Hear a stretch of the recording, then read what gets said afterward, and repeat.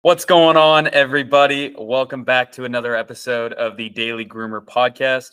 I'm your host, Alex Martin, and today, get out your pen and paper. We have quite the educational segment here for you. We are sitting here with Jennifer Bishop Jenkins, who does the Groomer's Guide educational programs.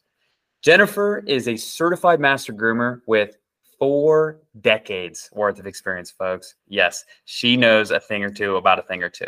But most of all, and most importantly of all, she is widely known for a critically acclaimed program on the 15 coat types. So today, I've brought Jennifer here to give us a mini seminar about the 15 coat types and what we can all learn from that. Jennifer, thank you so much for joining us today. Well, thanks, Alex, for what you do for our industry. You know, I'm all about education. I am a career high school history teacher, also taught college and junior high, but I have a master's degree in education, a master's degree in history, and we found out that you and I both went to SMU for our undergraduate, which is pretty cool. That's crazy. Southern Methodist University, Dallas, Texas, great school. So it is really, I am into education, and I love that you do this groomer education because that is what I'm all about. And I'm actually going to hopefully be having my own podcast, Groomer's Guide, Groomer Education, here coming up pretty soon. So I mean, that's amazing. And I know we're all going to be listening to that. I'm going to be glued to that, like the weekly cable show. But Jennifer, I'm really, really stoked that you're here. You don't know how many times guests or, folks have told me, hey, Jennifer's 15 coat types, you have to read that. You have to get into that. So I thought no better way than to just get you here and let's, walk through it together. Teach me as if I've never known a thing or two about the different types of coat types, how it relates to science, all sorts of that. So, just first tell us how did you even start the 15 coat types? How are there 15 coat types? Why did you do this? Why did you create this poster? I'm so glad you asked that question first, because that is the most important thing. I'm not a full-time groomer the last 45 years, although I have been a master groomer for 40 years and grooming for 45, and part-time while I was teaching school. And I brought the eyes of, a teacher to the grooming industry. And one of the things that, especially lately, when we've been trying to train more groomers because our grooming industry is growing so explosively, I realized that as a teacher, just the idea of a common shared understanding of terminology, of curriculum, of, how do you train somebody to do this very complex thing with these very sharp tools and live animals, and, plus the fact, combined with the fact that we really have in the grooming industry, I think, a most unfortunate situation, which is there is no requirements whatsoever to be a groomer, at least not in the United States. And it is led to a situation where there are a lot of people that just pick up a book and a pair of clippers and hang out their shingle and think that they can groom dogs. And there are dogs that are suffering because of that. We need some regulation, some standardization. We need, I believe, many of us that are leaders in the industry believe that there will be licensing one day. And the one thing that all professionals have, that all even trade industries like ours have, is a common understanding of, like if I'm an electrician and I point to a certain kind of a switch and I say this is a B1 switch, I'm making this up. Everybody who's an electrician is going to know that is that switch. If you're a doctor and you say, the femur or the tibius, everybody is going to know what that is. And if you're a lawyer and you say habeas corpus, everybody who's a lawyer is going to know that. Okay. So what I'm talking about is that as I came full-time finally into the grooming industry, for the first time in my life, in my mid-50s, which is after I retired from teaching, that's very late to start full-time grooming.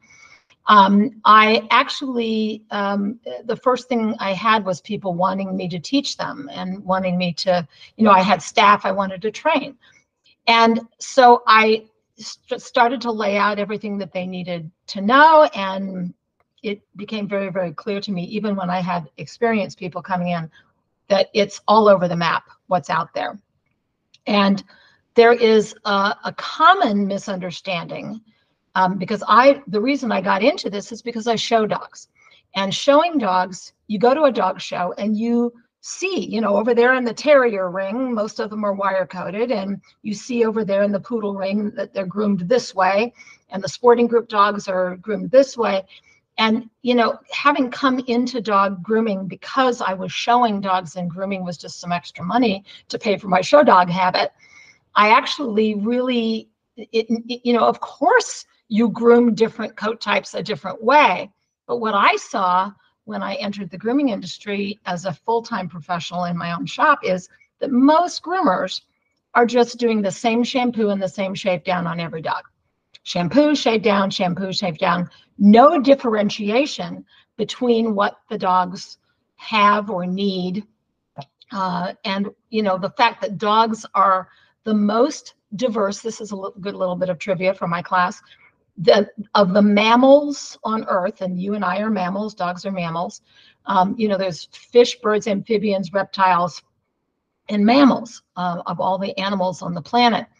And none of them have skin and hair except us mammals. We have skin and hair.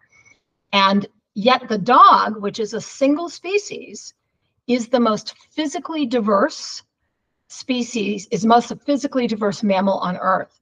One dog species, and you can breed any dog to any dog because it's a single species. You could breed a Chihuahua to a Saint Bernard. It's not a great idea. I wouldn't recommend it, especially unless the male were the smaller one.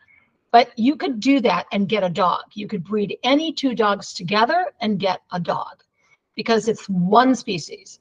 But they're all so diverse. If you think about the incredible range of what the dog is in terms of size and temperament and build and coat type, there is a lot of diversity in the dog world. So it was increasingly obvious to me as I was going to grooming trade shows and so on, that there's not a standardization of curriculum. I go into one workshop at a trade show and somebody would say, oh yeah, shave this golden retriever down. And then this other person over here that was saying, oh no, you have to hand strip that. And, there's not even agreement in and amongst groomers on some of the most basic things. So it needs some standardization. It needs what I used to do full-time for a living. I was a high school vice principal in charge of curriculum. And I was on a state-appointed curriculum committee, and I have a master's degree in curriculum and instruction, and in addition to history.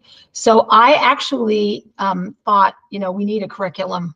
We need terminology so that when I point to that golden retriever and say it has this kind of coat and it therefore needs this kind of grooming, stuff that every person who shows dogs just knows.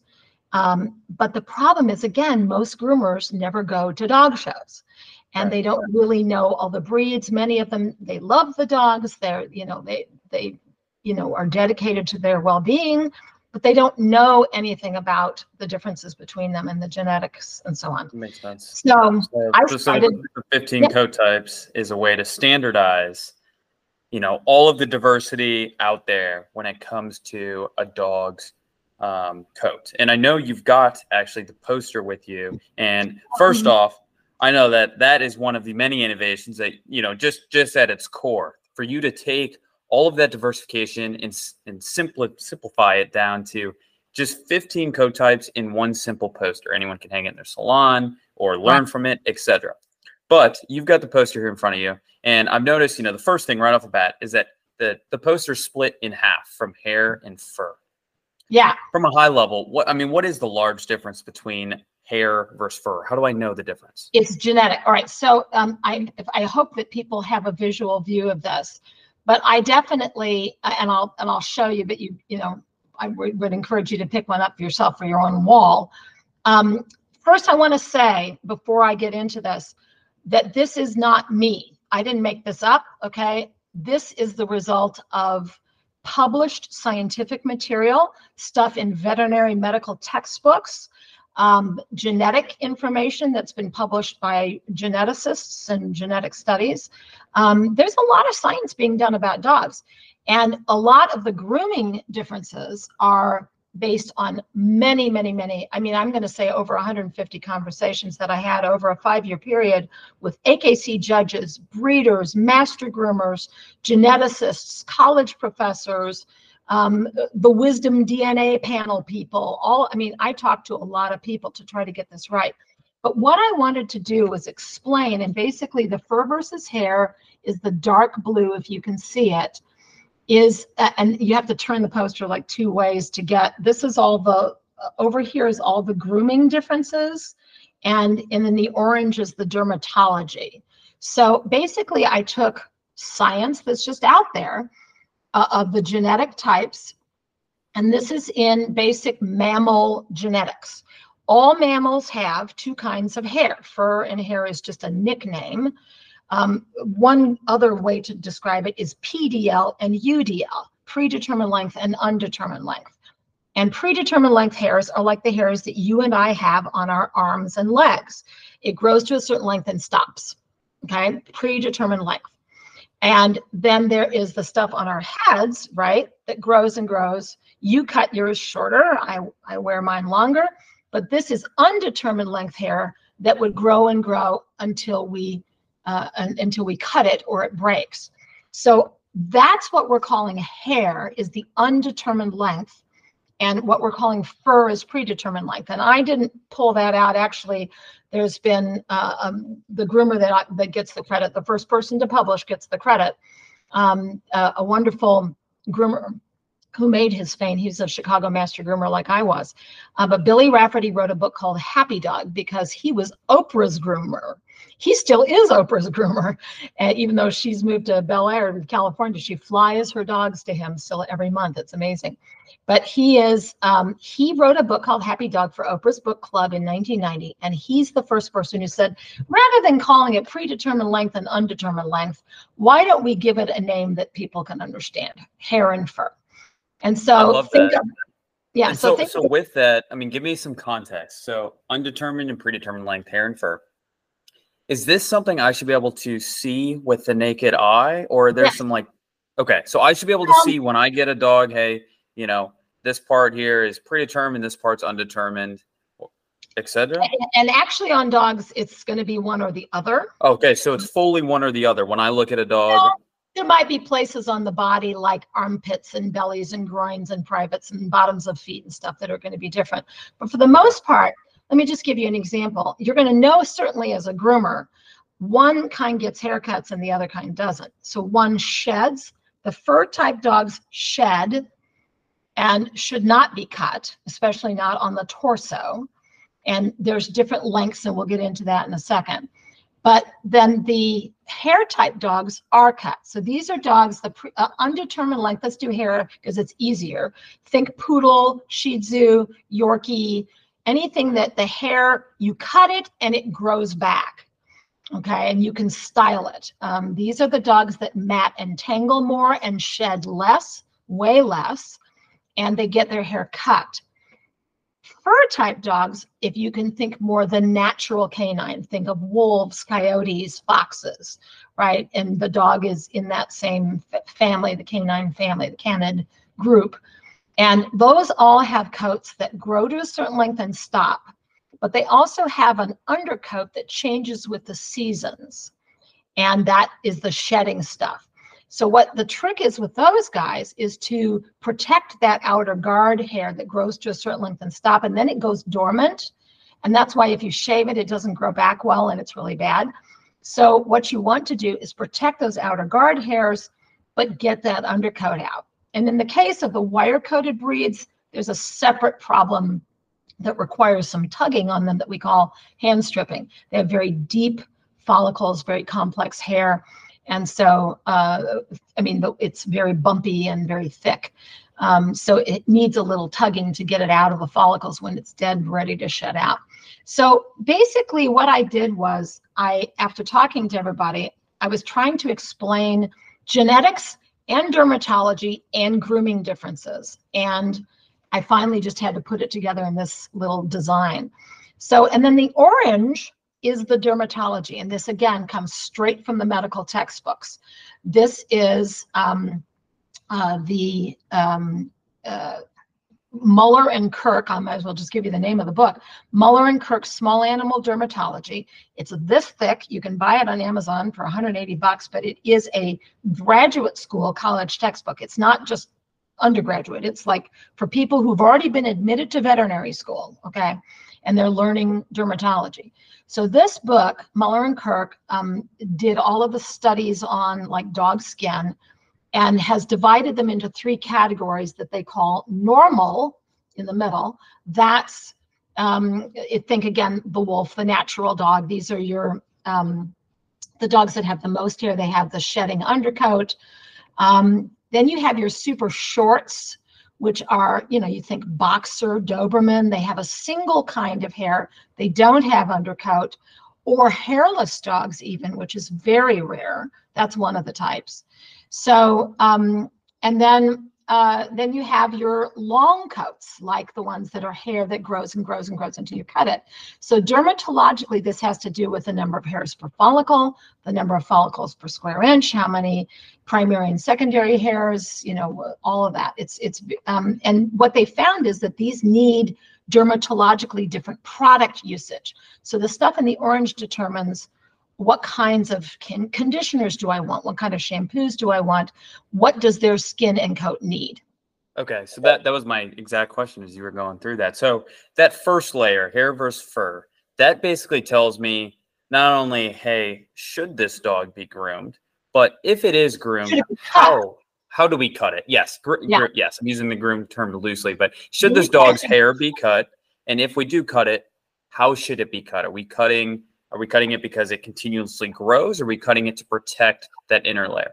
And then that dermatological, categorization, that long, normal, and short, that tells me how to take care of the skin, what kind of products I should be using to best serve that pet's wellness. Correct. And, for example, your short, the short category, which is very few dogs, but you can picture a Doberman, a boxer, a bulldog. You can also picture, if you've ever seen a hairless dog, a Chinese crested, these guys really have, dogs have much thinner skin than you and I do. I say this often, but it's really true. You can look at dermatological cross sections. You and I have very thick skin and very thin hair, especially me in my 60s. But the dogs are the opposite. They have very thin skin and they have a lot more hair. So we have a lot of skin and a little bit of hair, and they have a lot of hair and a little bit of skin. So you want to protect that skin. That's why you never, ever, ever want to remove the coat down to the skin of any of these dogs. Even the haircut dogs, it's recommended that you leave approximately 1 inch on them. We've got all this data now about skin cancer and stuff. So, but these short hair dogs, if you think about a hairless breed or a boxer Doberman type of coat, they need oil. Like they're dry, they're crusty. They have very thin skin and no hair or little hair to protect them. These guys need to be oiled daily, like a light argan oil, not a heavy coconut oil or something, but something light. You need to it's like, women that need to moisturize their skin every day. You just need to do it. These guys in the medium category, the normal category, this is where these dogs are the big shedders. They're the ones that are producing tons of hair constantly. They have way more hairs per follicle, way more follicles per square inch, way more undercoat. They're changing their undercoat seasonally, constantly. And they need to have more minerals, calcium, phosphorus, magnesium, the makings of building hair. They need more of that. Now, all 3 categories, all mammals need oils, minerals, and in the case of the longs, they need moisturizers, humectants, emollients, collagen.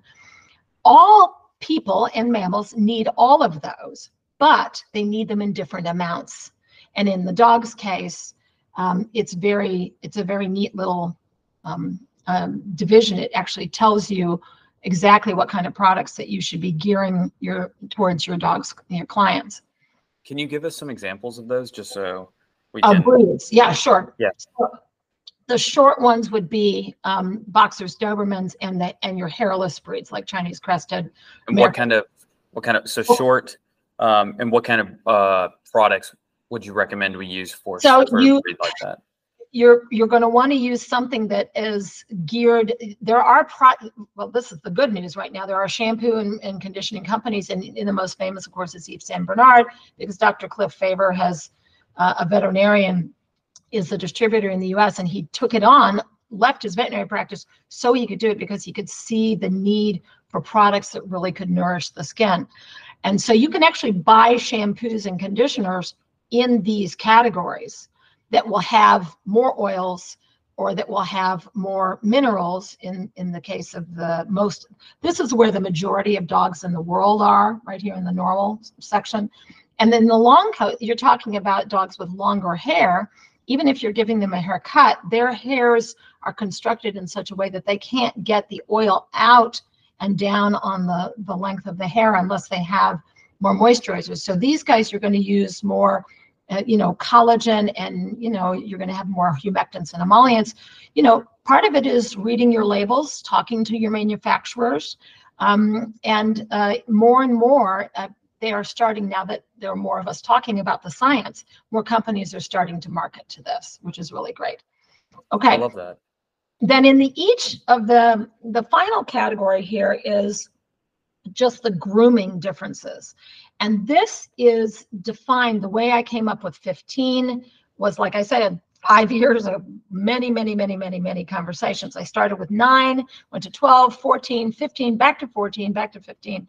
It was a conversation. It is still a conversation, because I'm writing a book and I'm talking to a lot of people about this. This is going to be coming out in 2024 as a book. But what we settled on is something that's different, that makes the grooming different. So really, the grooming in this short category, your 15 coat types are hairless, smooth. Then you've got 4 kinds of double coats, okay? Short, medium, long, and primitive or triple or Arctic, like your Samoyeds and Huskies. Then you've got 2 of these kind of flat-backed but skirted, in some cases, breeds. You get flat or jacketed coat. That is your golden retrievers, your setters, your springers. They have a flat lying back, but they have like a skirt underneath. Cavaliers.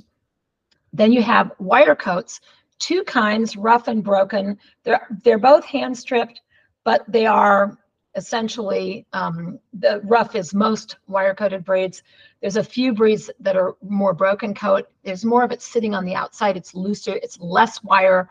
A lot of mixed breed dogs have broken coats where they have it's like a short double coat with some wire sticking out of it. So those are the wire coats. They require some hand stripping. And then in the curly category, and this is a change that's going to be made in the book that is coming out. Curly and wavy is its own type now. That's coming. Curly and rustic are 2 types of ways that the hair curls, but the rustic coat, you can actually physically see this in a microscope. The rustic coat has more undercoat. It's just thicker, it's bigger, it's stronger, and it's got way more undercoat. The wavies are now their own type, and that will come out in the book. And that is actually a hair that is shaped differently. The follicle's bent, the hair is kidney bean shape. And whereas in the curly hairs, you can actually look under a microscope and see that the hair has, like, you know how you take a Christmas ribbon and a scissor and you make it, kinky curly by scraping your scissor on. You ever done that? I don't know if you've ever wrapped presents before and done that. There's a strong side and a weak side that makes that ribbon curl like that. And so you can actually see it under a microscope with the curly coats. It comes out bent, and it actually will twist because it's got a weak side and a strong side. And then your rustic, so your curly coats would be like your poodles and Bichons. Your wavy coats are going to be like soft-coated Wheaten Terriers, a lot of Doodles and so on. Rustic is only 2 breeds, Spanish Water Dogs and Lagotto Romagnolo. That's a very distinctive coat. And then your last hair categories are long or drop. And this would be your straight shaped, like it just hangs straight. And those hairs, you look under a microscope, you can see they're perfectly round. and they hang long and straight. So that would be your Shih Tzus, your Yorkies, right? Maltese, things like that. Corded, interestingly enough, is not really a genetic type or a dermatological type. It is just a way to groom. It's a way to groom it differently. You can cord a poodle. You can cord an Afghan. You can cord an Old English sheepdog if you want to. There are some breeds that have coats that Commodores and Pulleys and Havanese that cord very easily, and cording is usually seen in the show ring. So cording is just a way of putting them into dreadlocks, right? And then combination coats is that sort of last of the 15 types that's a sort of a catch-all category for everything that doesn't fit in the other categories. And basically combination coats would be like Old English Sheepdog, Bouvier de Flanders, most Doodles. Doodles are actually a cross between fur and hair. If you think about what all Doodles, which is a huge part of the grooming industry, right? You're taking dogs that need to shed, like a golden retriever or a Labrador, and crossing them to a dog like a poodle that won't let them shed. Like, who thought that was a good idea? Okay, so it is a coat that needs to shed crossed to a coat That's that crazy. won't let it And so shed. that falls in that combination section. And that's why they mat. All of the coats in this category have, like in the case, let's just say an Old English Sheepdog. A correct Old English Sheepdog coat has length. It has to be cut. It has a massive undercoat, and it has to be de-shed out, and it has wiriness, right? So you have to treat all of those properties to it. And so all of these require extra, all the combination coats require extra blow drying, extra bathing, extra products, extra time, extra brush out, and you should charge more for them. They mat more easily. Okay, so you did just go through, you went all 15, and for those of you guys that listening to the audio, you can look at the video to see kind of the visual reference here that Jennifer's going through. I'm curious, Jennifer, so a lot of those, you know, as we kind of delineated between, you know, rustic and curly or rustic and wavy, right, there were a few of those ones that you mentioned, you know, you can see the difference in a microscope. Yeah. How, you know, how different are the breed guidelines for actually doing the groom? If I don't have a microscope, you know, say, all right, I've identified its hair, it's long. Okay, I'm onto the third category now, and I can't separate the difference. I don't have my microscope handy. I can't separate the difference between the wavy and the rustic. Is there like an eye test that you recommend that we can use? There's only 2 breeds that have the rustic curly coat, and this would be part of good groomer education. Any groomer that wants to become, for example, like me, a certified master groomer, they have to learn the breed standards. AKC.org in the United States has every one of the AKC, 200 AKC breeds that are accepted, and they all have what's called a breed standard. And it will say in that breed standard, it's all online at AKC.org, you can find out what it is that that breed has. It'll tell you about its coat. And everybody who wants to learn their breeds and learn their dogs and become a certified groomer really needs to learn, you know, go to a dog show first and walk around and take pictures and talk to people in the grooming area and ask them questions. But like a rustic coat, it would be a Lagotto Romagnolo or a Spanish water dog. Those dogs are shown either in ringlets or cords, and they are going to be, you can't do like with a curly coat, think poodle or Bichon. You can actually see it's kind of a kinky round thing, but we stretch dry the poodles and the Bichons. We pull on them with heat in our dryer. We make them stand up. Some people call it a stand-up coat because you can dry it hot and it'll just stand up there like that. It's really thick and strong. So that kind of coat is beautiful to sculpt. The curly coat is the ultimate artistic vehicle for groomers because it will sculpt like clay, any way you want it to go. But rustic coats have to be in those ringlets or cords because if you try to brush them out and make them fluff up and stuff, they're just going to mat horribly. So there are real differences that you just have to read in the breed standards and stuff. But we go over all of this in the class. That's awesome. That's incredible. I'm curious, you know, you said in the beginning, it's gone from 14 to 15 to 14 to 15. What is that last one that was kind of on the fence? Whether or not there's 2 kinds of wire coat. Is there just wire coats, Is that going to be its own category? That was the discussion, and I had it with many, many, many people. Or is it going to be what the American Kennel Club says in these breed standards, that there are some, like for example, the Jack Russell Terrier comes in a rough variety and a broken variety. The rough variety is wiry all over and a lot of wire coat, and is hand stripped from head to toe. The broken variety has basically just looks like a short double coated dog and like a lab with just some wiry sticking out of it kind of. So it's very much less hand stripping to do a broken. Because they're both hand stripped, the MrTerrier.com, I'm going to go ahead and say him because I worship the ground he walks on. Scott Wasserman is the leading terrier expert, I believe, in grooming in the English-speaking world. And MrTerrier.com, he kept saying, look, your list, Jennifer, is 15 grooming coat types.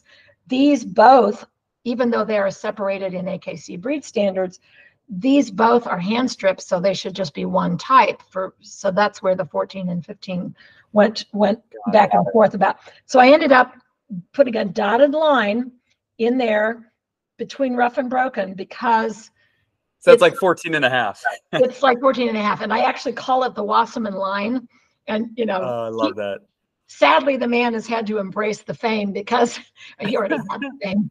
But people are now coming up to him with their posters and asking him to autograph the line. Right? Oh my gosh, that is so good. I'm definitely going to do that the next time I see him. Have him autograph the Wasserman line there. Wasserman line, there it is, right there. That is so funny. Okay, so Jennifer, you've gone through kind of the two differences in coat types being hair and fur, and then the dermatological differences being short, normal, and long, and then you've gone through the actual 15 grooming standards or grooming types for all of them.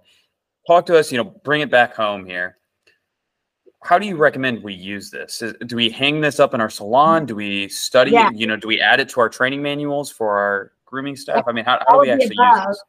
Yeah, all of the above. But I have a copy in the back for my groomers in my salon and a copy in the lobby for the clients. It is fantastic for client education. They come in with their dog. You point to this very authoritatively and say, oh, your dog is this. And it spells out like just the basics of, the do's and don'ts of it. But right now, like if they come into you, for example, with a fur type dog that is like a German Shepherd or an Australian Shepherd, and they say, shave my German Shepherd, which you should never do, you can point to this and say, oh, but they have a predetermined length coat. They're shedders, not, they're not hair that grows and grows.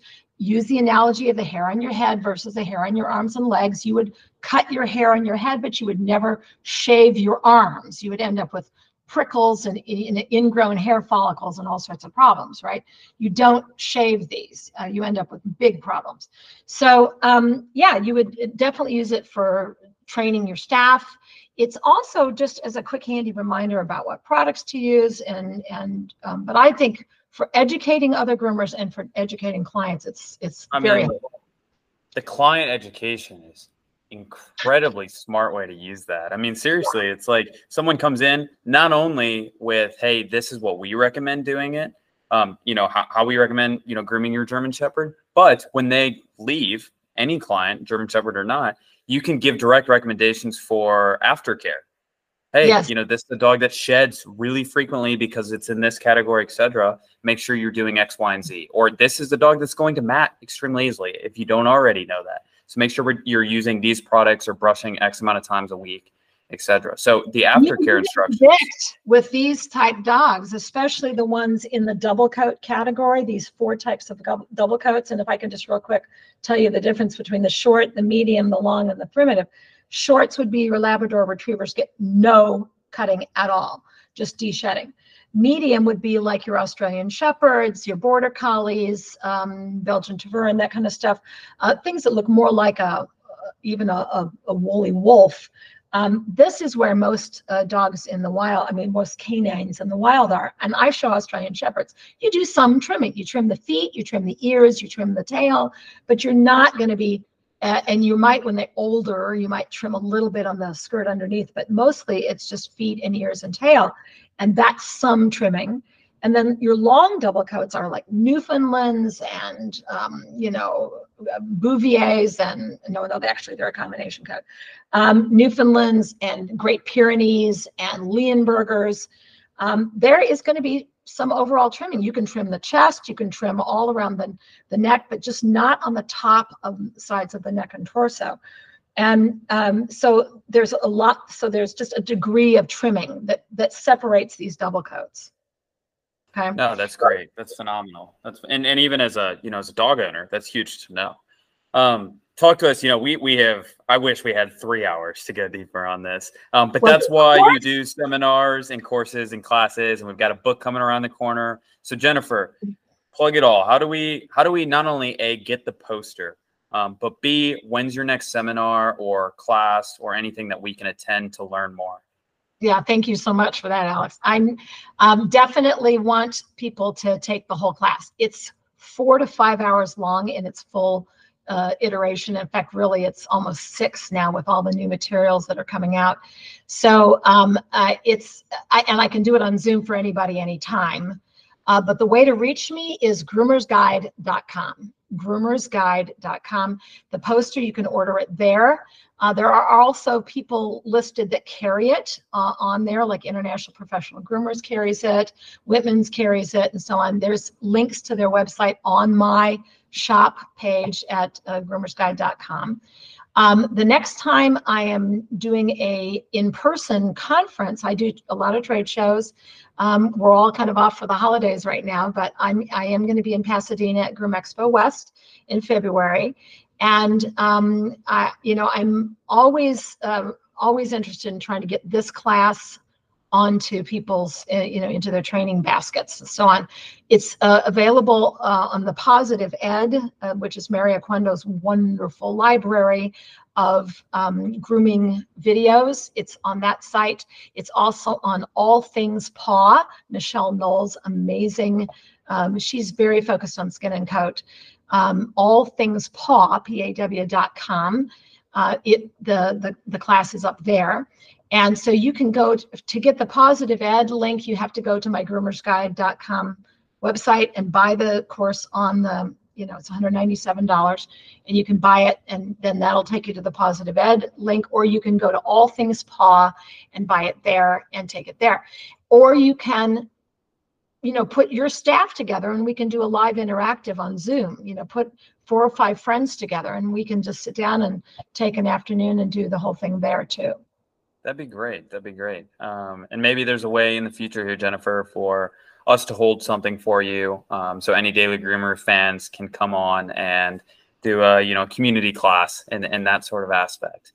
But Jennifer, you are a rock star. You can tell that you're extremely well-read and an even better teacher, which is really hard, especially, given how much you know, how well you present it is a whole nother thing. And you are amazing at that. So I really, really appreciate you sharing all of that knowledge with us, even in back at you, my fellow Mustang.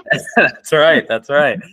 All right. Well, Jennifer, thank you so much. We look forward to having you on again. And if anyone has any questions for Jennifer, or can't find anything, feel free to email us and we'll connect you guys directly. Jennifer, Yeah. we really appreciate it. And Thanks, that's the pot.